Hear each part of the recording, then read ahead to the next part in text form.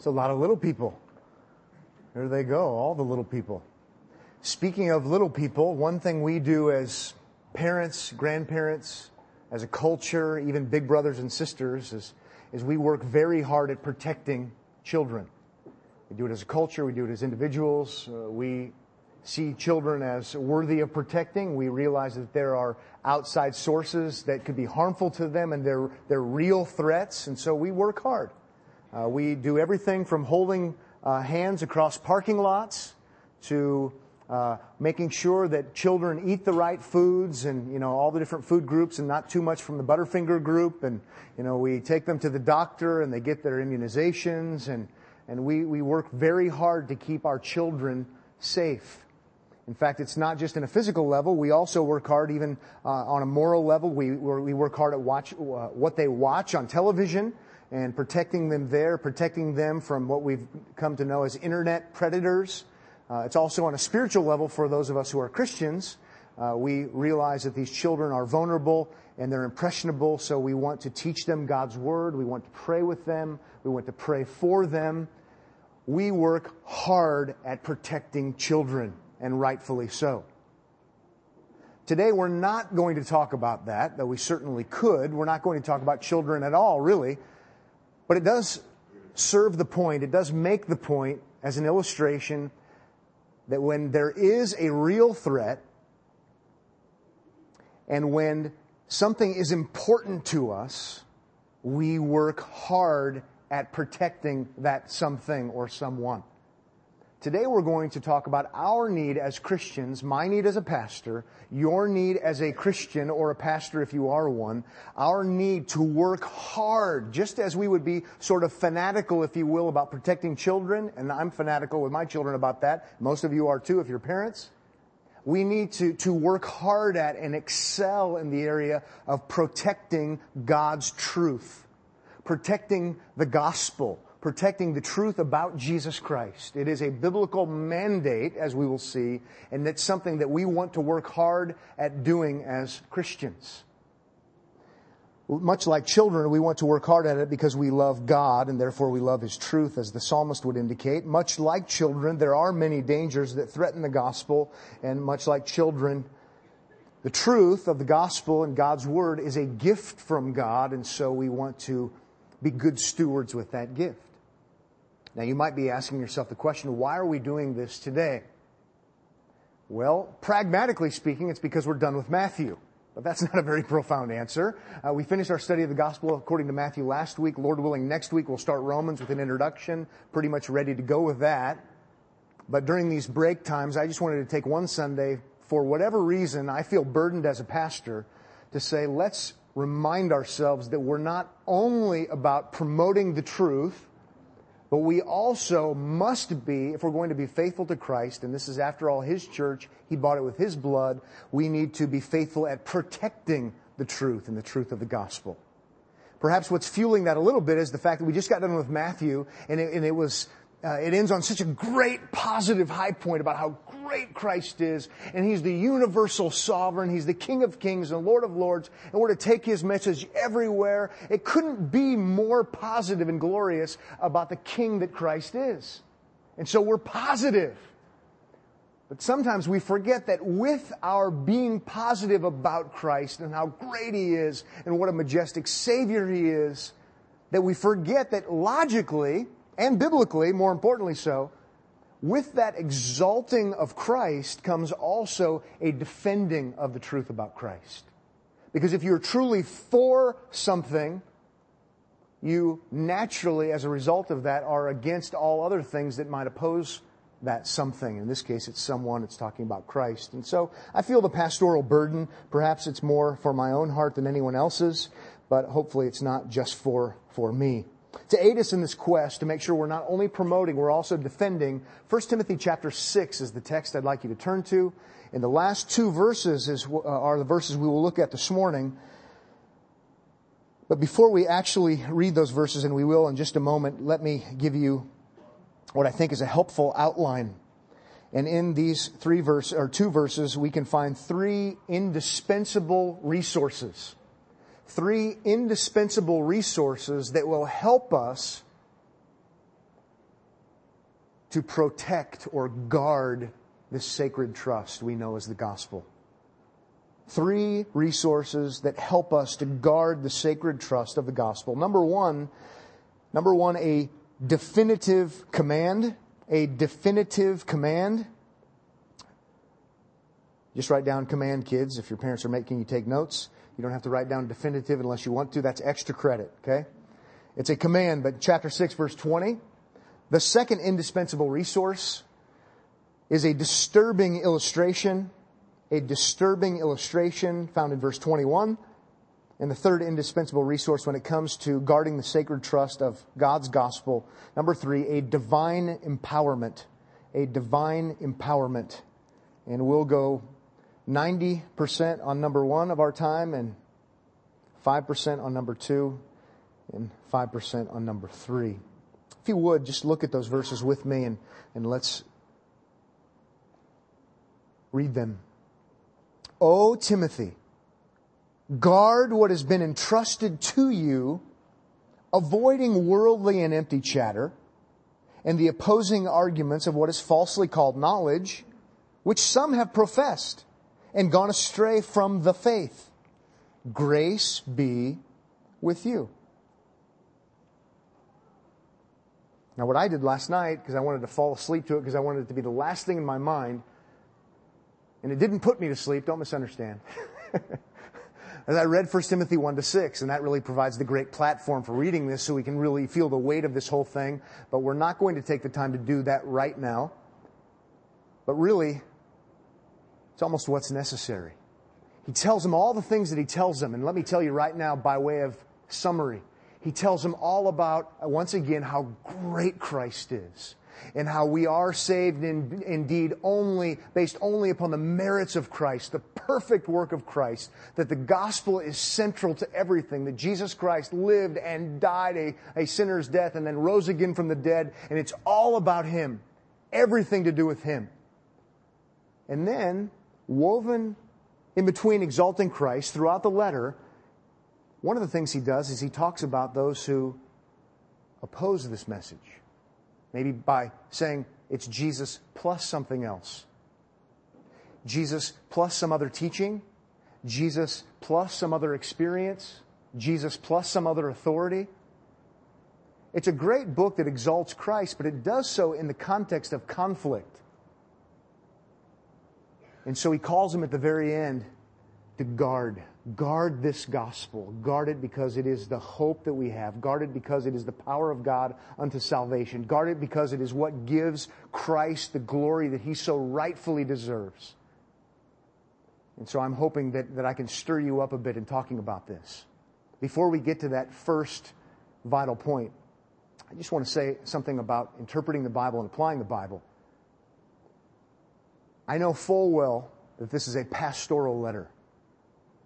The pastoral epistles, 1 Timothy, 2 Timothy, Titus. Timothy is a young pastor. He's aiming at a young pastor, teaching them these things. So it's applicable to me because I'm a pastor. The young part is now debatable. I used to say I was a young pastor. I'm getting to be an older pastor. But some of you are older pastors than me. Some of you also are pastors, and so we're finding a little bit more direct impact in the text. We love to read the pastoral letters because it reminds us of these sorts of things. And I'm big on saying, let's make sure we don't quickly apply the Bible to everyone and anyone in every situation, because then you end up kind of taking the weightiness of it away. But I don't think we're violating any principles of interpretation or application when we look at this text and say, yes, it's a pastoral letter written to Timothy. Yes, therefore, it's applicable to all Timothys who've come after him. But Timothy is the pastor of a church. And if you look at chapter 3, verse 15, you see that church is also called to be the pillar, that is the positive promoter of the truth, and also the support, the defensive defender of the truth. Timothy's not called to do anything that you're not called to do when it comes to this matter of ministry that is positive and ministry that is negative, meaning we're defending the gospel and its purity. And as I do ministry as a pastor, and there are other leaders and pastors here, we do ministry together. We don't do ministry alone. We do ministry together as a local church, and we go arm in arm to promote the gospel. Therefore, we must go arm in arm when it comes to defending the gospel. Or we're not doing our part. We're not doing what we're supposed to do. So I hope that helps you. As I'm preaching, sometimes I'll just be talking about Timothy. I'll be talking about pastors. Sometimes I'll be talking about us as Omaha Bible Church. In one way or another, there is significant and vital application for us as a local church, and for you as a pastor if you are one, and for me certainly. Let's go ahead and look at this definitive command when it comes to protecting, defending. He sets the mood with this endearing statement in verse 20, where it says, "Oh, Timothy," he writes. Now, we don't know for certain if that was just all about the fact that this is not a business letter, because he's writing to his true child in the faith, as he calls him. So it's filled with emotion. He loves Timothy as a child. He loves Timothy as a mentor. They have a personal, close relationship. And so he's giving that flavor here. "Oh, Timothy, I love you, and I want the best for you. And this is the best for you as a pastor and as a brother in Christ." Or it could carry the flavor of more the exhortation feel. "Oh, Timothy, this is not a time for sleeping. This is not a time for getting drowsy on the job. Timothy, this is not a time for playing games. Oh, Timothy, you listen to this. This is vital." And I would want to echo those same kinds of emotions and feelings to you. We're in this together. I'd say, oh, believers, we are brothers and sisters in Christ. This is good for us. We do this together. But I would also want to say, oh, believers, wake up. This is not a time to be drowsy. This is not a time to think everything's great. Everyone who names the name of Jesus is on our team. You don't get that flavor when you read this letter. Oh, Omaha Bible Church, pay attention. I don't see why we need to make a decision on which emotion is to be felt there. I think we can see both of them. Both of them certainly would have been true for Paul when he related to Timothy.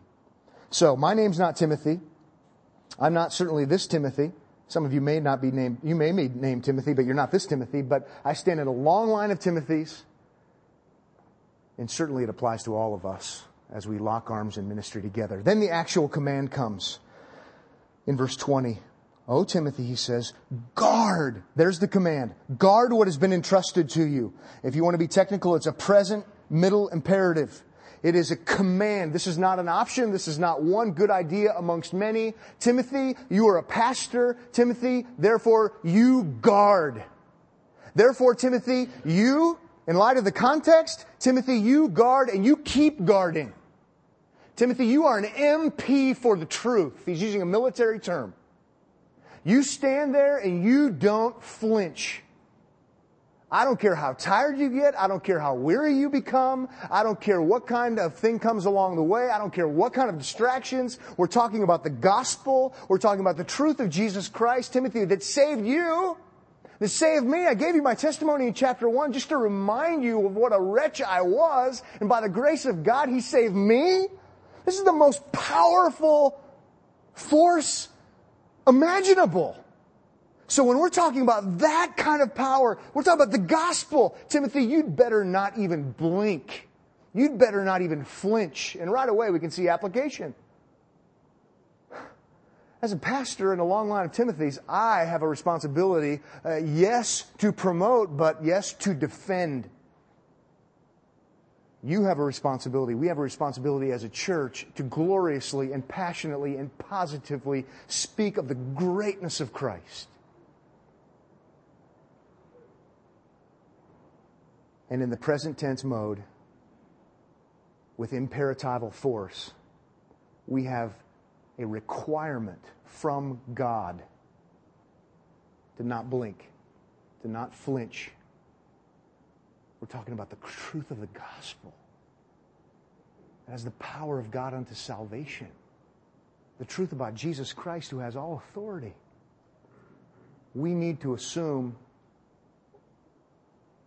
the at-attention poise when it comes to the gospel and when it comes to defending it.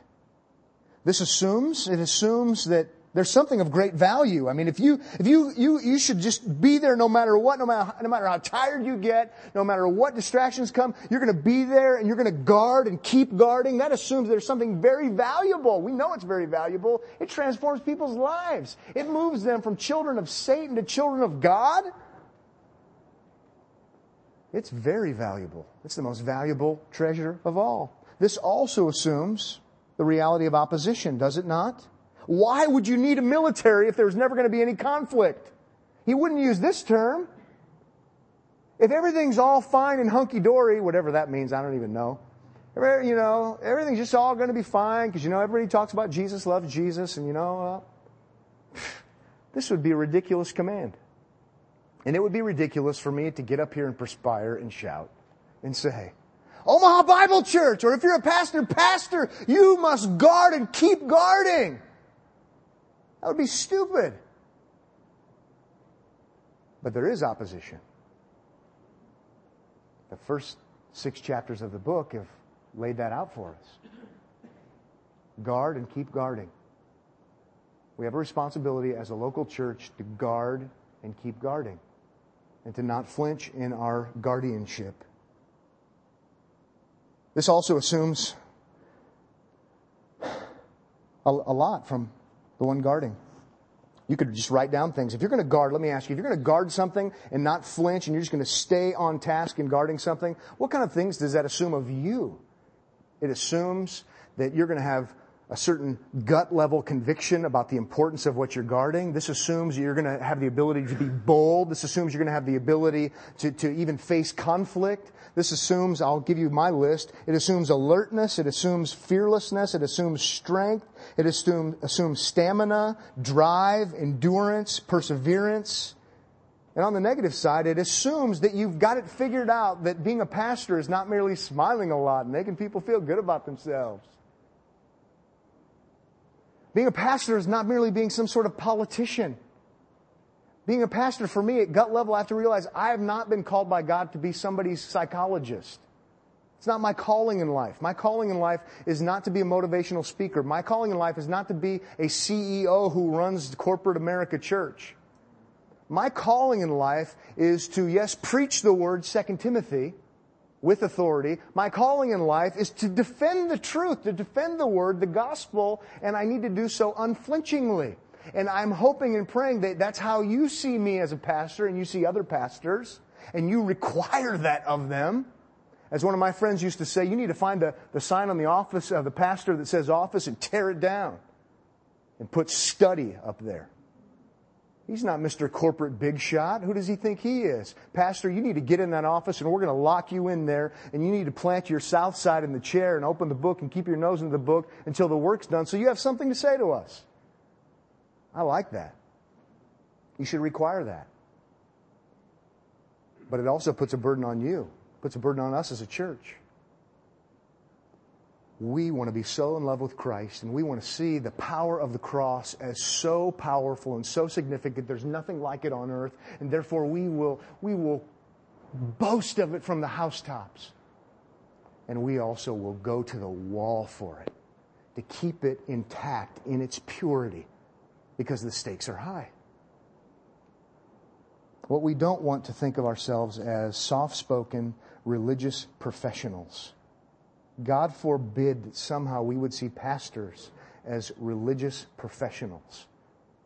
God forbid that we would ever see ourselves as a church as some sort of religious club. It's about the truth. It's about the cross. It's about the gospel. Guardianship that we share. Well, then let's keep reading the object of our protection. What is it that we're supposed to protect? Well, I've already been, bleeding it all over the place, and it's pretty obvious. But if you keep reading in verse 20, after he says guard, he says, what has been entrusted to you? What are we supposed to guard? Well, we're supposed to guard what's been entrusted to you. Literally, you could translate that. We're to guard the deposit. The deposit, something valuable like money, a large sum of money, or jewels or gold. He's using this term from the ancient world. You're to guard what is very, very valuable. The deposit. I mean, the image that comes over in our culture, which is different, are the armed guards. You know, they show up packing heat, and they show up at the place of business, and the guy's carrying the money out. He's guarding the deposit. The business makes a deposit at night, and here come the armed guards, and you don't mess with those guys. In an armored car. It's not a bad analogy. Guarding the deposit. What do we guard? We guard something much more valuable. We guard the truth about Christ. Like armed guards we do.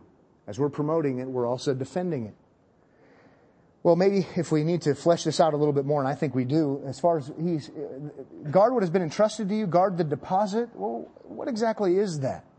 Let's look at it from a couple of different angles. If you would look at verse 20 and 21 together, we can interpret it together rather clearly. Okay, guard what has been entrusted to you. Well, I drew a line from that down to the end of verse 21 in that little statement, the faith. He's talking about the faith. He's talking about that objective body of Christian doctrine, which is a synonym for the gospel. Read it together and you'll see. O Timothy, guard what has been entrusted to you. What is that? Avoiding worldly empty chatter and the opposing arguments of what is falsely called knowledge, which some have professed. They've professed the falsely called knowledge, and thus gone astray from what? The faith. What we guard, what has been entrusted to us, is the faith. And what does he call it? The faith. It's not just faith. It's not just faith in faith. It's objective. That's why theologians have referred to it as the objective body of Christian doctrine. It's not something inside of us. It's not a feeling, which is what we typically think of. We think of like we do Star Wars Christianity when we talk about faith. It's faith in faith. It's some mysterious force. May the force be with you. May the faith be with you. Keep the faith. That's kind of how we think, unfortunately. When we're talking about Christianity, we're talking about the faith with the article. That which exists outside of you, whether you believe it or not. And we as Christians, we do believe it. We embrace it. What is it that we're to guard? What has been entrusted to us as Christians? What's been entrusted to pastors like Timothy? The faith, the faith, that which is true about Jesus Christ. Maybe if you want to look at it from a little bit different angle for another synonym, if you go back to chapter 1, verse 11, it's actually a different Greek word that Paul uses, but the New American Standard, the Bible I'm preaching from, the translation translates it this way, and for good reason, because he's really talking about the same idea. But in chapter 1, verse 11, where he's talking about himself as an example to Timothy, he says in verse 11 of chapter 1, according to the glorious gospel of the blessed God with which I have been entrusted. I know why the translator said entrusted there, even though it's a different Greek word, because it's capturing the same idea that he's telling Timothy. You know what, Timothy? You've been entrusted with the deposit. I was entrusted with the deposit. It's called the gospel. The faith. The gospel. There are other synonyms as well. Later on in 2 Timothy chapter 1 verse 14, he says, guard, same idea, through the Holy Spirit who dwells in us, the treasure. Okay, what is it? Which has been entrusted to you. Well, he's basing that upon verse 13 of 2 Timothy 1. Retain the standard of sound words. That's a synonym for the faith, a synonym for the gospel. Sound words, which you have heard from me. It's apostolic sound words that he would receive from an apostle of Christ. So we understand what he's talking about. He's talking about that. He's talking about the truth about Jesus Christ and what he's done for us. That's what we stand at attention and defend with our very being.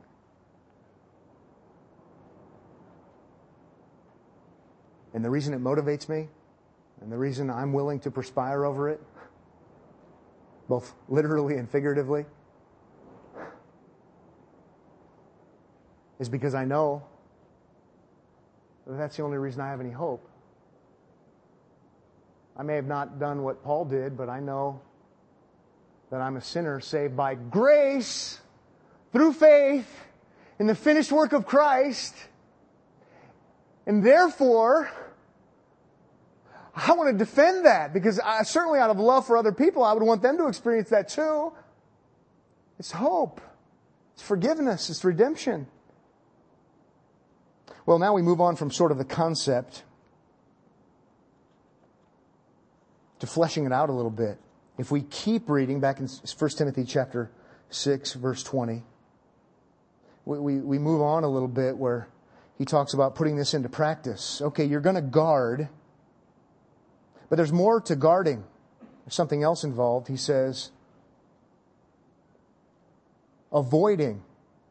So you're guarding and avoiding as you're guarding worldly and empty chatter. Avoiding worldly and empty chatter. I don't know about you, but I have some friends that when they talk about spiritual things, sometimes I go, oh, do you have to say it like that? That kind of, that could rub somebody the wrong way. That's how some of you think about me when I preach. I know, but I don't talk like this all the time. I believe all this all the time. I'm not always in preaching mode. I have some friends that it seems like they're always in preaching mode. And the things they say sometimes, I just go, oh. This is one of those kind of things, by the way. As he's telling Timothy what to avoid, avoiding worldly and empty chatter. Well, he's been talking about these people for 6 chapters, and now he just lobs a big old insult.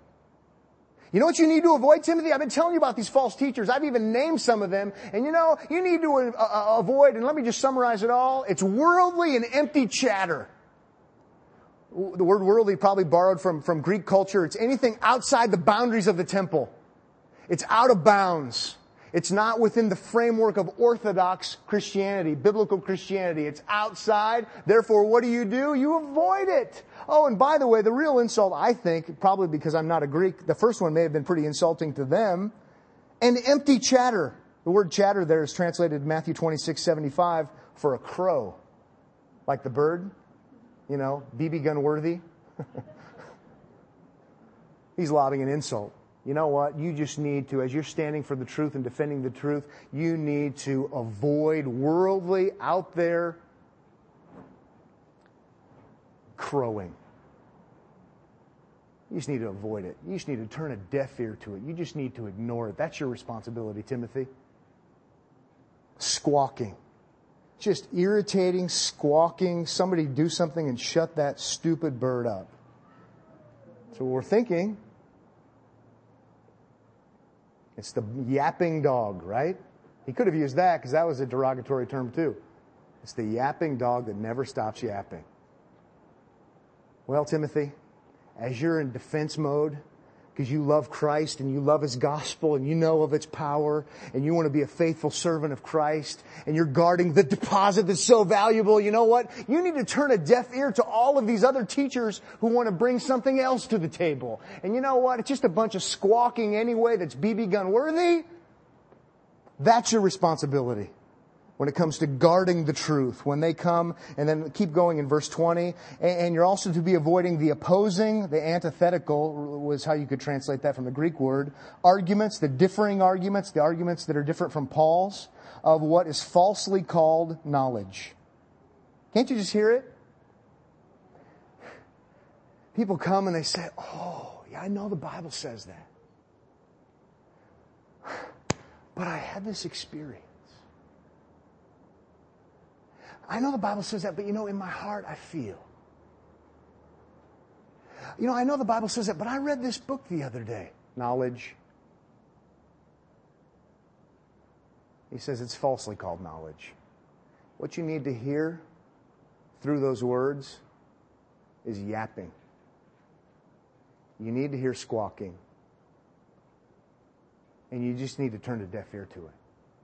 It's pretty strong what he's saying. If it stands in opposition to apostolic truth, if it stands in opposition to Scripture, then forget about it. Now, I don't know about you, but I think it's pretty strong. It's pretty strong. It's pretty strong when you go back and read 1 Timothy. And, on one level, when you read it, you think, was it really that bad what they're doing? Here are some of the things, just to summarize. There are people who are fascinated with and consumed with myths and genealogies. Just extra biblical revelation. Apocryphal stuff. Maybe at a different level, not just apocryphal, but pseudepigraphal. Good word, huh? It's just considered a myth, but now somehow somebody kind of blows the dust off it and rediscovers it, and they say, oh, we found the hidden gospel of Jesus. It's always been written off as a myth, and now someone is profound, and they've rediscovered it, and now we're going to bring it to the table. That doesn't seem like that big of a deal. That's in chapter 1, or in chapter 1 also. It doesn't seem like that big a deal to say to Christians, yeah, we understand that it's Christ and He's great and everything, but you believe the Old Testament too, right? And Christians say, oh, we believe the Old Testament too. Well, you know what? There's a lot of things the Old Testament says you're not doing. We want you to be under the Old Testament law. And Christians start thinking, maybe. Well, that's talked about in chapter 1, verses 6 to 11. Or also in chapter 4, how about where there were those who were trying to get into the church saying, if you're really godly and you're going to be a leader and you're really going to be somebody, then you shouldn't get married. Does it really seem like that big of a deal? Oh, and by the way, if you're really going to be godly, truly godly, there's certain foods that you shouldn't eat. That's in chapter 4. Does that really seem like that big of a deal?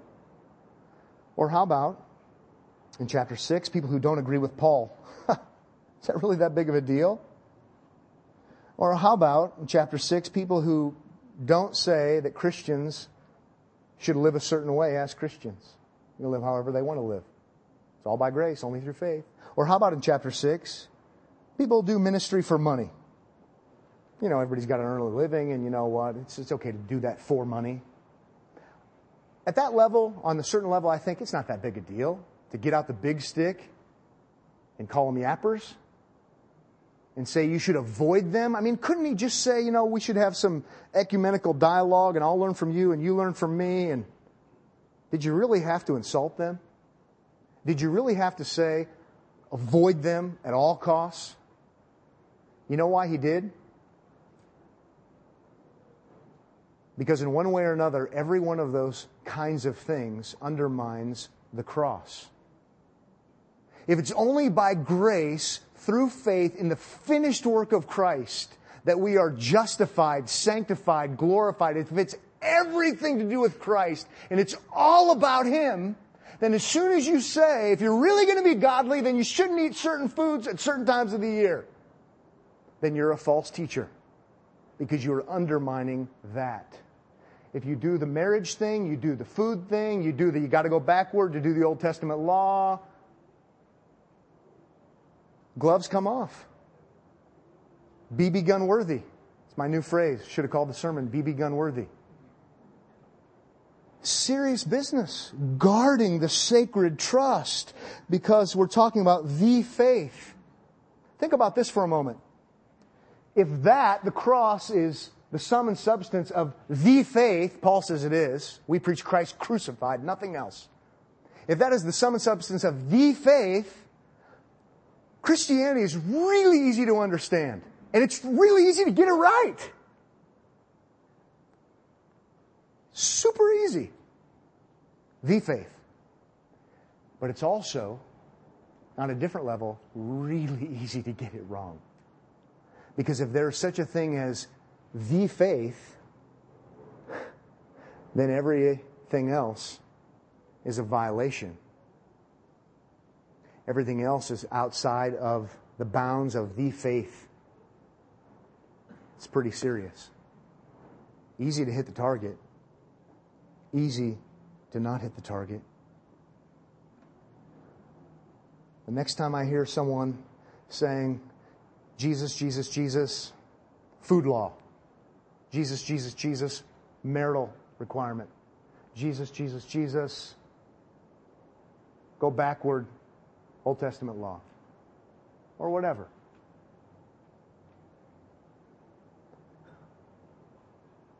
Is that a crow I hear?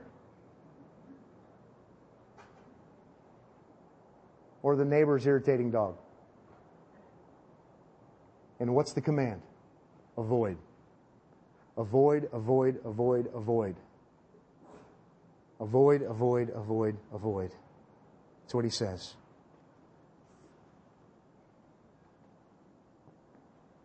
I liked what R. Kent Hughes, who faithfully pastored College Church in Wheaton, Illinois for years, said years ago about this. This defines the essential work of the church and its leadership today. It is not responsible to do new theology, but to guard and exposit, he borrows from 2 Timothy, the apostolic deposit. It's totally right. It's about this. Why is it about this? Because Christianity is about Him. It's about the gospel. I like to borrow from the police department and their long-term motto: serve and protect. Serve and protect. Serve and protect. That should really be what pastors are all about. We want to serve by giving God's Word, and we want to protect that valuable deposit. And that's really what we want to be as a church as well. We want to be so amazingly positive about Christ that we are willing to fight for the purity of Christ and His gospel no matter what. And it should be true of you as a Christian as well. Let's move on to a second indispensable resource. And as I said, that was the first 90% of what we'll look at. Number 2, a disturbing illustration. A disturbing illustration. What happens when you don't obey the biblical imperative to guard? Turn away from. What happens when you don't obey that? Well, look at this illustration that's so disturbing. Verse 21. Which some have professed. Some have professed, and thus gone astray from the faith.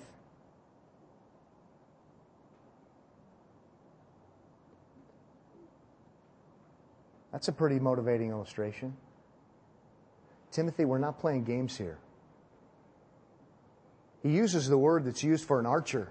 I don't know what it is with this military hunting thing today, BB gun stuff, but oh well. He uses the word for an archer. It's missing the mark. The word that he uses, some gone astray from. They aim and talk about Jesus, but you know what? It's off a bit. And by being off a bit, you've gone astray from the faith. When you add to Christ, you take away from Christ, you miss the mark, and it's not the faith anymore. It seems like Paul isn't any more of a pluralist than Jesus was. If there's one true Christ who perfectly atoned for our sins and He has all authority, it sounds like Jesus and Paul are on the same page. We're talking about the faith from what we've seen even last time. We need to see that this is dangerous. And missing the mark on the cross carries with it casualties. Going back to the children illustration in my introduction, because we believe the cars are real and powerful, we hold the little hands tightly. Because we believe, as we watch the news, that the internet predators are real, we watch carefully. If the threat is real, we protect in a real way. Because we love our children. We love Christ, and we love His gospel, and we love other people who it transforms. And so, in light of that, in light of the fact that the threat is real, this has been a whole book about the realness of the threat, we're serious about this. I would submit to you that if you're not serious about this, and if I'm not serious about this as a pastor, we're not serious about this as a church, it's because we either somehow devalue the cross or we underestimate the opposition. Either way, we show ourselves to be biblically illiterate. We don't want to do that. That's why I loved reading 1 Timothy last night in one setting, because I wanted it to fuel the flames of my own heart so I could be fit and ready to even talk about this matter. They've gone astray. They've gone astray from the faith. That also tells me as a pastor, if he's telling Timothy this as an illustration, I can't think somehow I'm above it all. Because I have a theological degree. And have you seen how many books I have in my library? I've been a pastor now for a dozen years. I've got it figured out. If Timothy needed this kind of warning and this kind of illustration, and Timothy was Paul's right-hand man, if you will, right there with him, doesn't matter how many degrees you have. Doesn't matter how much you think you know. Doesn't matter how much I think I know. Doesn't matter how great we think we are as a church.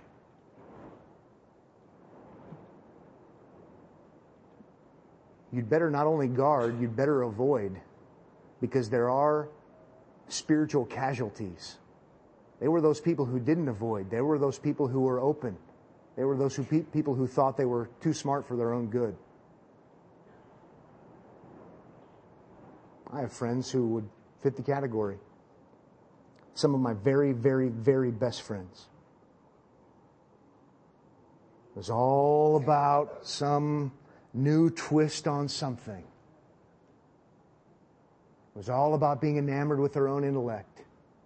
Sure, raised in good churches, taught the Bible, believed the Bible, supposedly.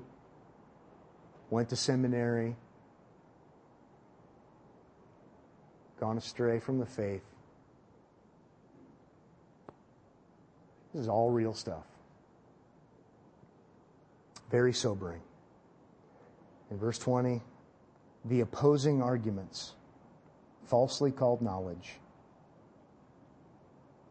Let's end with this third indispensable resource given to us to help in our effort to guard the sacred trust. Number 3, a divine empowerment. And some of you are looking at the verse and saying, that must be in the white spaces. Because when I look at verse 21, Pat, you just read it. You have a mistake in your notes. You just read all of verse 21. I mean, the only thing now is just something tacked on the end that Paul always says, grace be with you. I think he does tack it on. And I think he always does it. And it's always intentional. And it's always on purpose. Because his whole thinking and his whole mindset is so permeated with the reality that he was dead in his trespasses and sins, an enemy of God, could do no good, deserved to go to hell, and God, through Christ, rescued him, and now he's a new creation in Christ, and it was all by grace that he was saved. And how about this?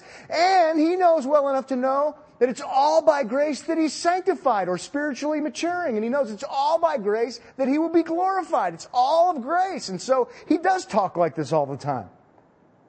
But not just because. God's grace be with you, Timothy. And we should know full well that if we're going to be faithful for one day with guarding the gospel, avoiding those who oppose it in any way, shape, or form, even what seems to be a little way, we should know that we won't be faithful for one single day apart from grace. Grace is what holds us. My life will be an absolute train wreck tomorrow. If somehow it were possible for God to take the sustaining grace off of Pat Abendroth's life, you would read about me in the newspaper tomorrow morning, right? I believe that. Front page, doing the unthinkable. Saved by grace, walking by grace, glorified by grace. It's all by grace. And he's even reminding Timothy of that even here in his closing comments. Grace be with you, Timothy. Paul wasn't somehow thinking, I'm an apostle. And therefore, whoever I impact will do what I say. And by the way, apostle carries a major big stick. An apostle is someone who speaks with the authority of the one they've been sent by. When he says, Paul, an apostle to you, Timothy, in chapter 1, verse 1 or 2, whatever it is, he's saying, in effect, we should read that in effect, this is a red letter. It's no different than Jesus Christ writing the letter, an apostle of Christ Jesus. I'm not belittling that, but Paul knows full well that even as an apostle, he could say, Timothy, do this. And Timothy wouldn't. Train wreck. Timothy, front page. Because remember, Paul, as an apostle, had other people that he mentored and impacted. And now he names them by name sometimes in his letters because they have gone astray from the faith. So he knows full well, even speaking with apostolic authority, Timothy, grace be with you. God is the one who must do this through you, or it will not be done. And so I need to know that as a pastor. When I think to myself, God, please, just one more week of just any kind of faithfulness to your word. Maybe I should say one more hour. Just give me one more day. Or how about for us as a church? If history repeats itself, someday this church will be upside down, both feet up with rigor mortis. This will be a dead church. Happens every time, throughout history. The church you would never go to today. It's going to happen. And it's going to happen sooner than later, apart from God's grace holding it. And I think it's going to happen when we stop committing ourselves to realizing that the reason it hasn't happened already is because God's grace is holding it. It's all God's grace that holds everything together. It's always about Him. We need to remember that. It's our supernatural enabling power not only to proclaim Christ, but also to defend the truth of the gospel. Pray with me if you would. Father, thank you for this great, great, great time in your word. And on one level, Lord, I'm thinking to myself, you don't need to be defended. You don't need to be guarded or protected. Your gospel doesn't need to be defended. And yet I read these words, and it's absolutely what you call us to do. So we do know that you work through human means as you work through your grace. God, give us another day. And then we'll ask for another day and another day and another day. We would want to and we desire to exalt Christ and to exalt His gospel. It is our passion. It is what we want to have continually kindled by your Holy Spirit. Again, knowing that apart from that gracious act, it won't happen. God, give us another day. Give us another week. Give us another year. Give us many years by your grace to exalt Christ in this place and beyond. In Christ's name we pray. Amen.